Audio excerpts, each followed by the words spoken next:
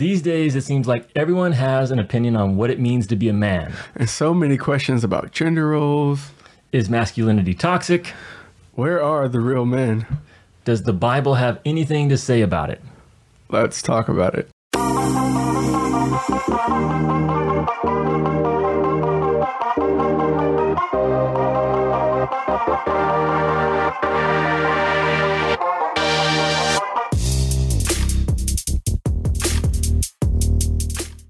Welcome, everybody. It's Andrew, and I've got Lakeith here with me. What up, Drew?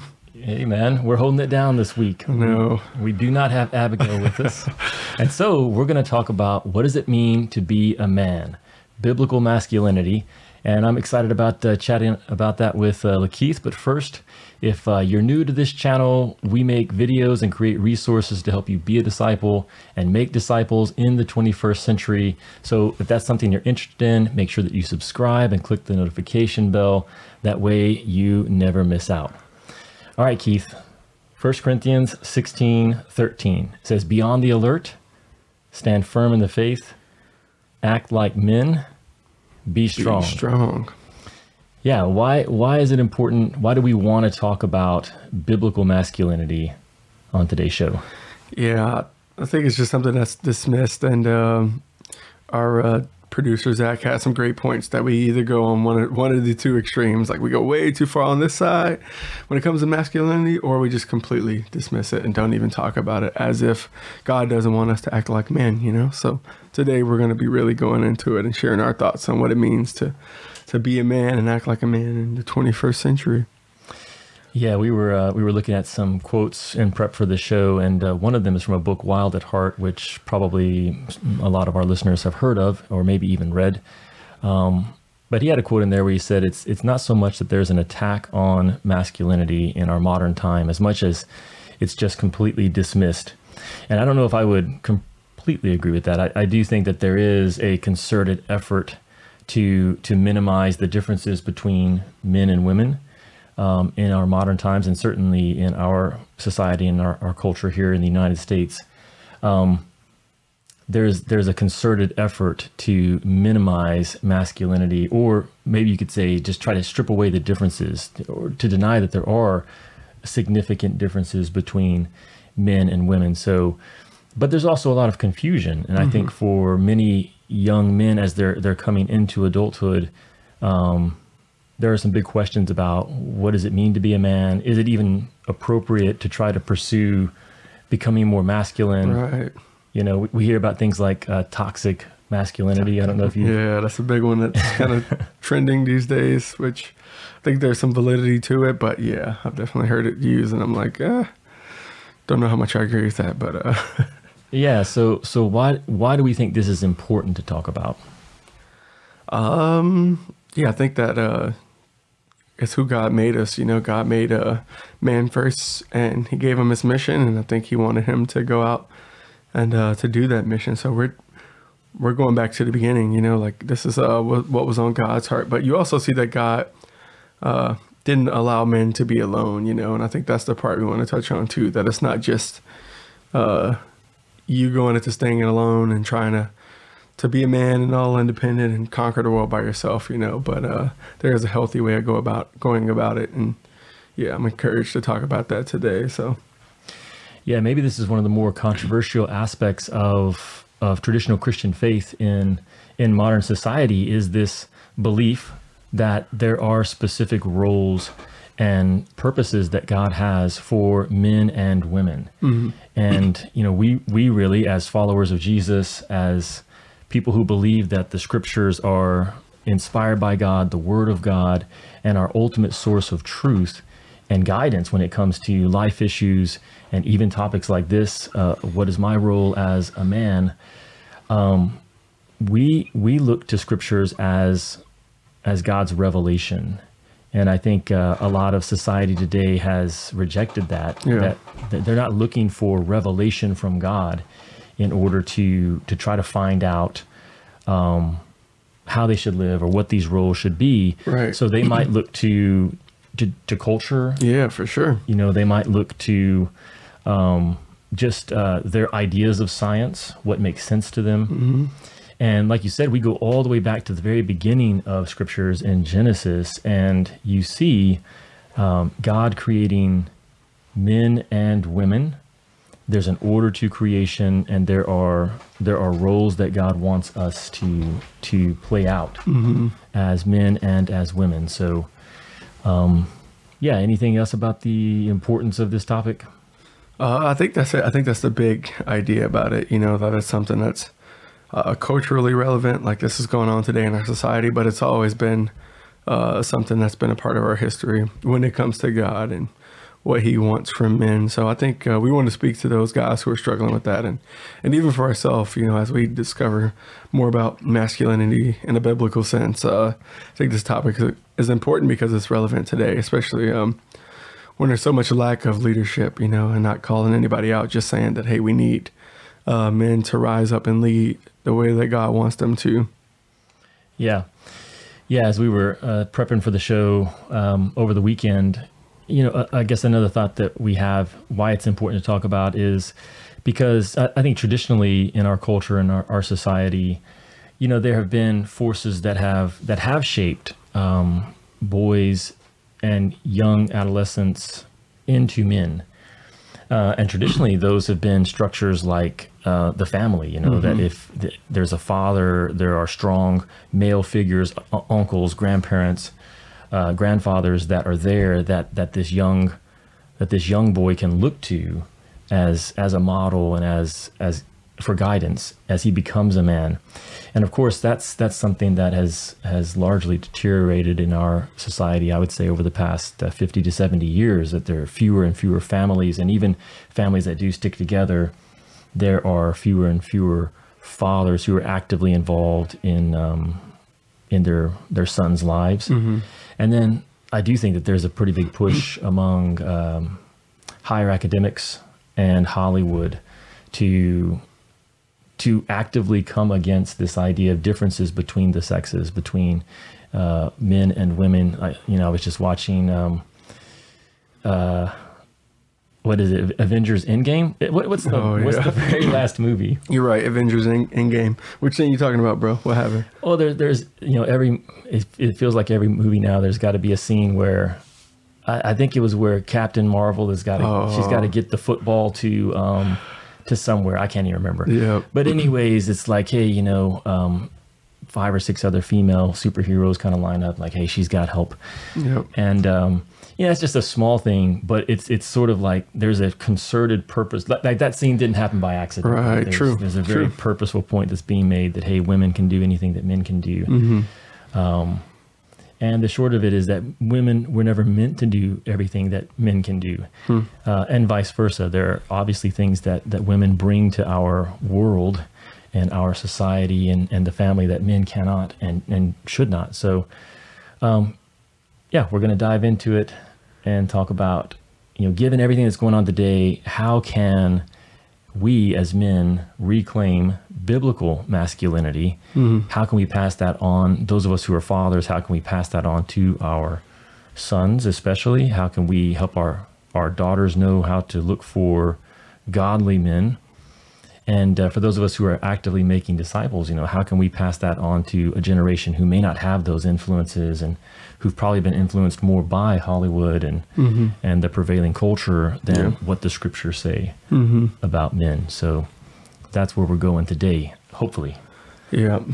And shout out to Abigail. She's not here today. She's on vacation, spending some time with the family, which is awesome. But she's been running a blog for a while. Me and Andrew actually just did an article on manliness. So I'm excited about that to see how it comes out. Yep. I think Andrew's a way better writer than I am, but it was neat to hear our thoughts on manliness and this topic. So yeah, I'm excited to go a little bit deeper. But for those of you who know what we're about and know what we're trying to do, like, obviously we're a little bit into the podcast already, but we haven't mentioned Jesus, you know, like the fact that he is our model, and that I don't think he wore the title of the Son of Man so proudly without a reason, you know. So ultimately, he is our guide on manliness and what it means to lead other men, to submit to God, and to engage in culture as an ambassador of God. I think he is our guide. So don't think we're not going back to Jesus on this one, because we know that he is the source. So yeah, and that's probably a good transition point. We wanted to share what some of our favorite scriptures are on manliness, becoming a godly man. And one that you remind me of just by that is in Luke 2:52. It talks about how Jesus, as a youth, increased in wisdom and in stature and in favor with God and men. And it's been said that there's really 4 areas of growth that you see in Jesus there. That he increased in wisdom, which would be his mental capacity, his intellect. That was something that he was growing in. He also increased in stature, his physical growth, and then in favor with God, his spiritual life, and with men, his social life. So I think those are 4 great areas for us to think about as men, and the idea that he was increasing. That, in fact, that may be at the heart of what it means to be a man, I think, is to cultivate growth and to bring order to the world, but ultimately you start with yourself. And so when God put Adam in the garden, that was his job. He put Adam into the middle of an entire world that had been created, and then called him to cultivate it, to cultivate the garden, to bring order, and to cultivate life. So what about you? What are some favorite verses that you have, either from the life of Jesus or just from scriptures in general, that give you direction as a man? Yeah, I think it was actually something you shared several years ago at a Bible study, but it was Proverbs 18:1, and it says, he who isolates himself seeks his own desire. He breaks out against all sound wisdom. And I think that's true. I think we almost want to be, we live in a very individualistic type culture society where it's almost me, myself, and I, and if I'm going to make it in life, I'm the captain of my own ship, I got to go for it. So I think, you want to be able to function on your own, but at the same time, we don't want to isolate ourselves. Jesus always sent the disciples out 2 by 2, and even when it comes to the most solo man we have in culture, which I think is Han Solo. I mean, it's in his name, his name is Han Solo, meaning he was going to be on his own. He's a lone wolf, but he had Chewbacca, man. He had Chewbacca. There was no Han Solo without Chewbacca, and when it came to, I guess, developing Star Wars, you see this connection that they have. And even when one of them passed, it was very emotional. So yeah, I don't think we're not meant to be alone. So when it comes to masculinity, it's almost accepting the fact that we need each other. We're having a pack mentality where it's not just, I'm the lone wolf, and I'm going for it. But Jesus always had his disciples in pairs. He never sent them out by themselves, So just thinking about that, just who are the men in your life that are going to encourage you, that are going to push you. Those 4 points you brought up, Andrew, I think are really good about how Jesus grew, because you do have to grow in favor with man and obviously with God, but you need your brothers to do that. So find your Chewbacca, or find your find the guys that are going to help you, attain those goals, that are going to push you beyond where you can push yourself. I think that's a big one that needs to be mentioned. So hey friends, thanks for watching the show. I wanted to take a quick moment to say, if you're someone who's looking for insights, ideas, and inspiration that will fuel your faith for the 21st century, then make sure you sign up for our weekly newsletter, Harvest Highlights. It's free and it's loaded with resources that will help you be a disciple and make disciples in the everyday places. So make sure you check it out. There's a link in the description of this video. Back to the show. We didn't talk about this, but what are some of, I guess, the misconceptions, or I guess the cliches about this is what it means to be a man that really aren't true? I think that's one of them that you just identified, which is that a strong man is able to go it alone. He doesn't need anybody. He doesn't need a woman. He doesn't need other friends or other guys. He's able to just be the master of his own destiny. Are there other cliches that we can think of that aren't really true? Oh yeah, for sure, bro. So even around the house, being married just for a little while, I think there's always a joke of, women do this and do that at the house, but just for me personally, I enjoy cleaning, I enjoy sharing that load with her. So when it comes to laundry or dishes, I'm not I definitely know in my house growing up, my grandfather didn't touch dishes. He didn't touch chores were not a thing in the house. You know, like he fixed things, but he did not engage in the daily, you know, chores or laundry like my grandmother had that on lock. But I think for me personally, like I think a part of my role that I'm seeing is that, man, it's okay to back up my wife and that, you know, area, because that gives her more time to focus on the kids, to teach them. Like if we're sharing that load, then yeah, she doesn't have to go at it alone, you know. And this one's kind of funny, but I'm not super handy.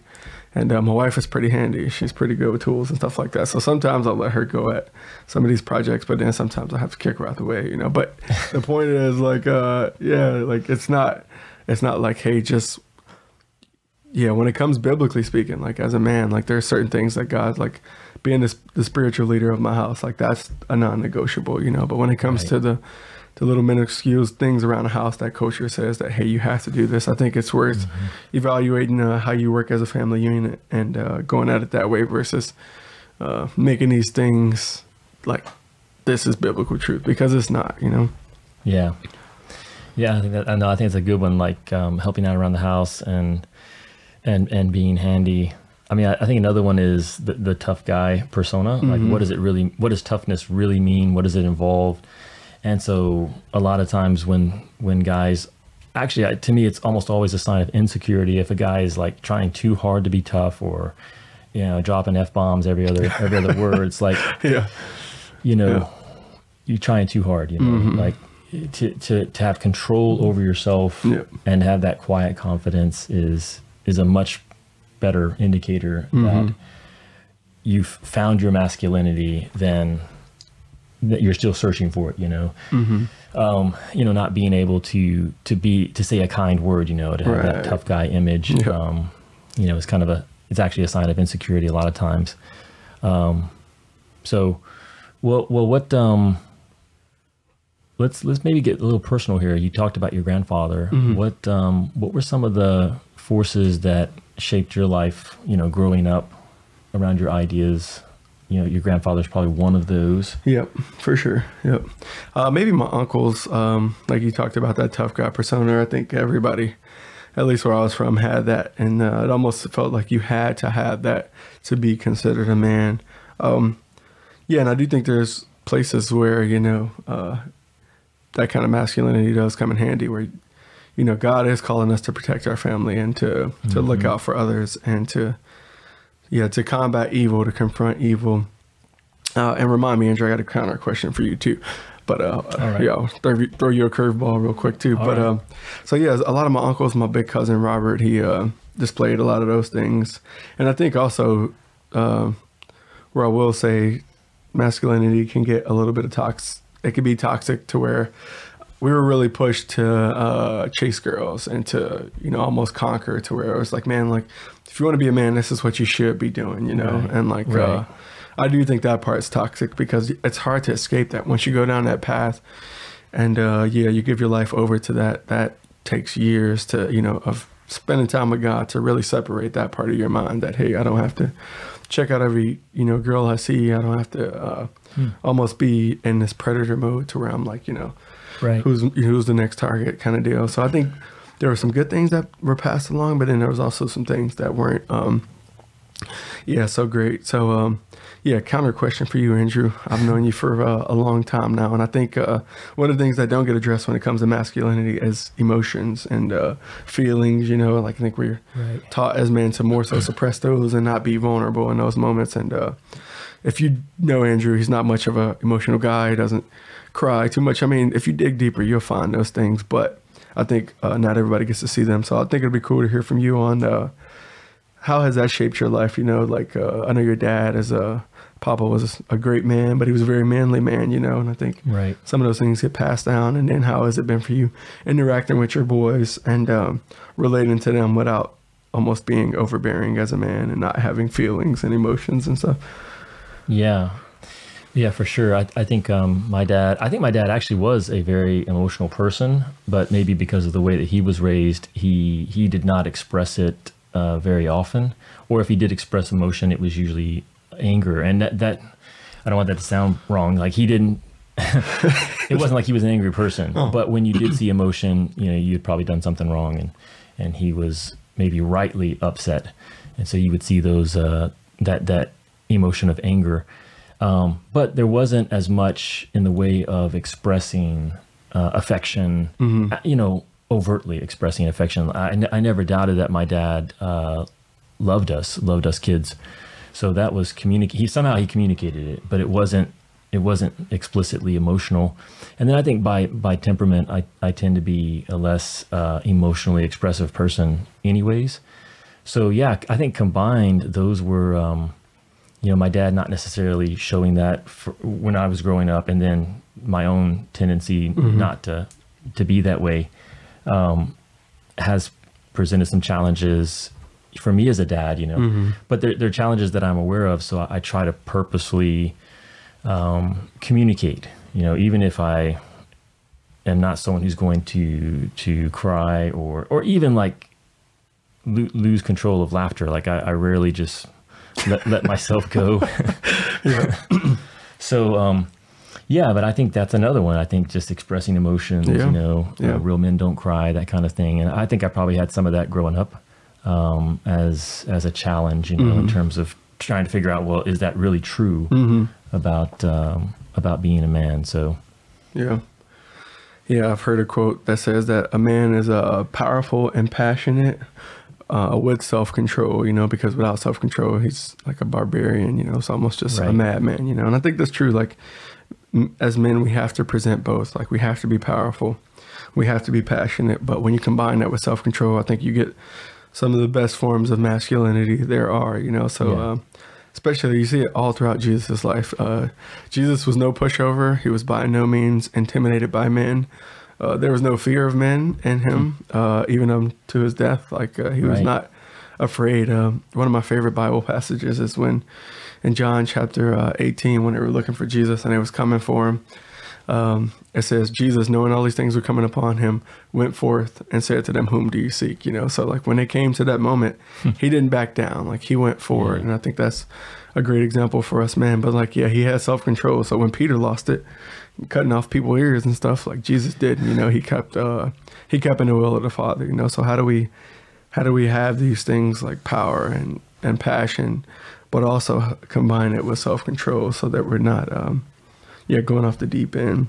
Yeah, Proverbs 16:32. It's actually a verse that I wanted to mention in this conversation, but it says it's better to be patient than powerful. It is better to win control over yourself than over an entire city. And I do think, you know, that idea of self-control is so important for us in becoming masculine in the biblical sense, because it's the ultimate challenge. You know, we are, you know, wild at heart. You know, men are created to conquer. We are created physically larger. There's a desire to compete and to excel and to dominate. Like those things are sort of wired into us. And so self-control is the starting point of, again, bringing order to those things and then directing them towards, you know, God's purposes. So, man, self-control is a big one. Well, maybe we can kind of shift from there, Keith, into maybe some practical tips, either around this idea of building self-control, or are there some practical things that we could leave with our listeners around how to cultivate more of a biblical masculinity in their lives? Yeah, for sure. I think going back to that proverb we talked through earlier, Proverbs 18, about not isolating yourself. Yeah, I think that's huge. You know, we can't go at this thing alone. You know, I'm reminded of Ecclesiastes chapter 4, where it says that two are better than one because they have a good return for their labor. And if one of them falls down, the other can pick them up. It actually goes on to say, like, pity or woe to the person who falls and has no one to pick him up. So, yeah, I think that's one of my biggest encouragements is that, yeah, we're not meant to go through this alone. Like, don't suffer in silence. Don't battle in silence. Like, don't battle on your own, because Jesus doesn't want us to go at this thing alone. So two truly are better than one, you know. So if you have men in your life that you trust and that you really want to lean on, like, you're going to push each other, you know, you're going to be there to pick each other up. And I think practically speaking, just don't get isolated. The enemy wants to seek and kill and destroy and devour. And when we're by ourselves, it's a lot easier to do so. But if we're rolling in deep and we got the numbers, I think it matters. So practically, just identify the men in your life that you really want to run this race with, and stick by their side and really go deep in those relationships. Yeah, I think that's a great one around the idea of finding some peers that share your values and also want to live into the fullness of what God has called us to be as men. Another one is to look for an older man who sort of walked that path, whose life that you admire and that you would like to learn from and emulate. And sometimes people can feel like, well, I don't know anyone like that. And that can be really true. But you can pray and you can ask God to bring an older mentor or even just an older example, because maybe this isn't someone who's going to be able to directly invest into your life. But Hebrews 13:7 tells us to remember our leaders, those who spoke the word of God to us, and considering the outcome of their way of life, imitate their faith. And so that's something that we should all be doing. And I think as men, we should specifically be looking for godly men who are 20, 30 years ahead of us and consider the outcome of their way of life. They've got a track record that's gone one way or the other. And if it's something that you admire, then try to learn from them. What did they do when they were your age? How did they develop themselves to become the men that God has made them to be? So that's another practical tip that I would say is pray for and look for a godly older man to learn from. It may be someone you already know. Be purposeful about initiating that relationship and asking questions to learn from that person. Don't go it alone either way, like either as not having your squad or, not having the person that you're looking up to. Yeah, I think I like that, Andrew, a lot. And transitioning a little bit, I think one of the things I've struggled with throughout this COVID thing, this whole virus thing, has been just staying active, and I know that's really important. One of my favorite things as a kid was to test out the men's strength, so when they did arm wrestling or when they used to flex, I just wanted to like feel them and be like, man, I think there is something to being, a strong. So the end of that verse in Corinthians says, be strong. And obviously I know it's talking about in a spiritual sense, but I do think that, kids, they want to know their dad's power. Like they want to know that they feel safe and that they feel protected, So, if you've been slacking like me, this was a rebuke to me and to you. Let's get on it because, God has given us this temple and we have to take care of it, So when those moments arise, when we do have to step up physically, and that can be in a spiritual way too, we're ready for it. Well, that's another tip that I would leave, especially to the young men, but even middle-aged men like myself. I love that verse from Luke 2:52 that Jesus kept increasing. He kept increasing. That's good. In wisdom and in stature, in favor with God and men. Yep. And so a practical tip would be, what are some simple challenges that you can give yourself in those 4 areas of life? Wisdom, stature, favor with God, your spiritual life, favor with men, your social life. So, wisdom could be, is there a book out there that you want to read that's going to help you develop mentally, self-improvement? Stature, how can you begin to get your physical life under control, which could be exercise. It could also be abstaining. So we talk about the difference between self-discipline and self-control. Right. Both are essential for us as people, as disciples. Self-discipline is making yourself do something that you don't want to do because it's good for you or it's right. That's self-discipline. Self-control is choosing not to do something that you really want to do because it's not healthy or it's not going to be good for you or it's not right. So that stature, what are some ways that you can either push yourself or abstain from something that's unhealthy? And then in favor with God, what are some spiritual goals that you can cultivate? Because all of that is actually, developing self-control and growing is a huge part of biblical masculinity. And again, it starts with us. You have to win control over yourself before God is going to send you out into the world.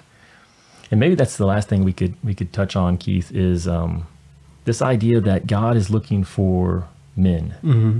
Do you have a favorite verse that kind of captures that? I'm putting you on the spot right now. Oh man, yeah, God is looking for men. Why don't you think I'll share?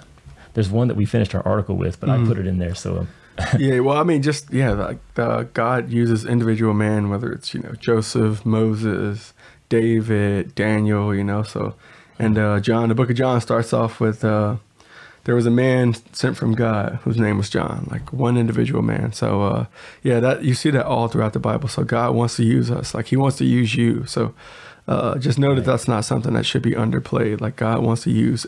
He wants to work in the lives of individual men. Yeah. So, whoever you are out there listening to this as a young man, or maybe even as a middle-aged man, your life is very important. It's very valuable.